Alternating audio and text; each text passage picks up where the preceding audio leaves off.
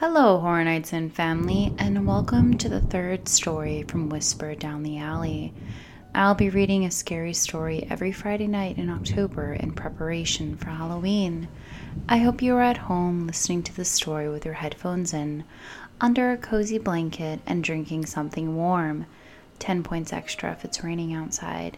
But don't worry, let me set the mood for you and listen closely as I tell you the story of the party.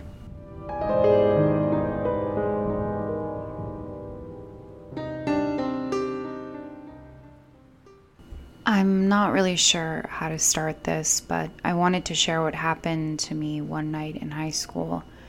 It's a memory that stayed with me for a long time, and even though I personally never witnessed anything, I'm going to tell you about it because I was there that night. It was covered in the news for a little, but when nothing else came about it, it sort of disappeared. I guess I should tell you I was a good kid. I studied hard and did well in school.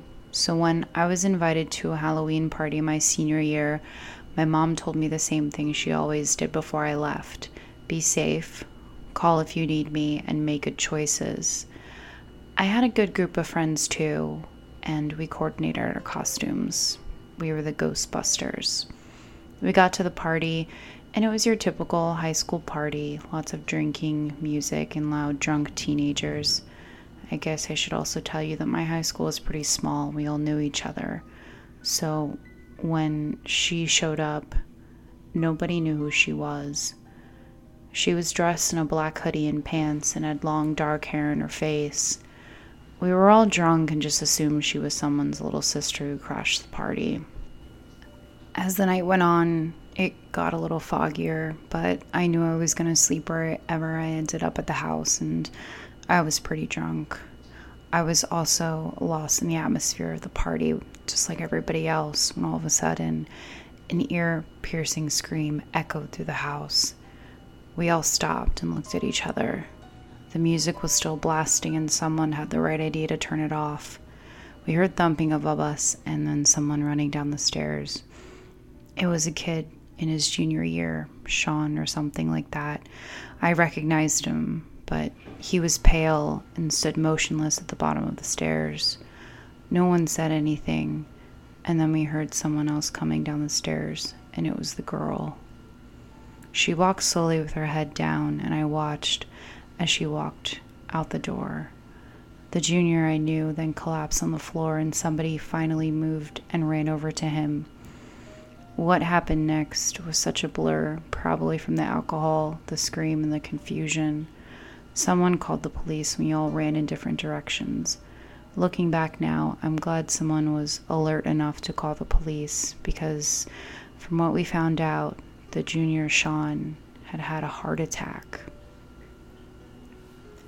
As the story goes, when the police got there, they investigated the house. They found something almost not believable in the attic. From what everyone says, there was a strange circle on the attic floor with symbols around it, and I guess it was done in blood. There were some other things too found, like jars of things around the circle and stones and twigs. I'm gonna tell you right now, I have no idea about anything witchcraft or stuff like that, so I don't really know what it was. People in our town would speculate this girl, or whatever she was, tried to curse us or something. That's the other thing too. No one knew who this girl was, and no one in our town ever saw her again. As for the junior, Sean, he was okay after a couple days in the hospital, and to this day still has to get checkups for his heart, but when questioned by police, he said he couldn't remember anything from the night. But we all knew he was different after that night. As I said, I didn't really know him that well. From what I heard, he was talkative and outgoing, and he sort of became a recluse after everything. I also heard he moved away after his junior year, and no one really kept in touch with him.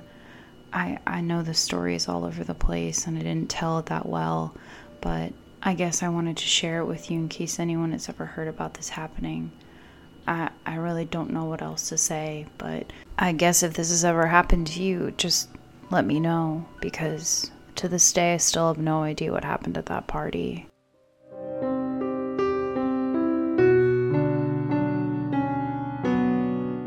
Well, there you have it. The third story of Whisper Down the Alley. I know this one was a little bit shorter, guys, but I still think that it packed a punch. And thank you guys for listening, and stay tuned for my next episode. New episodes of Whisper Down the Alley drop every single Friday in October. And thank you so much for being here.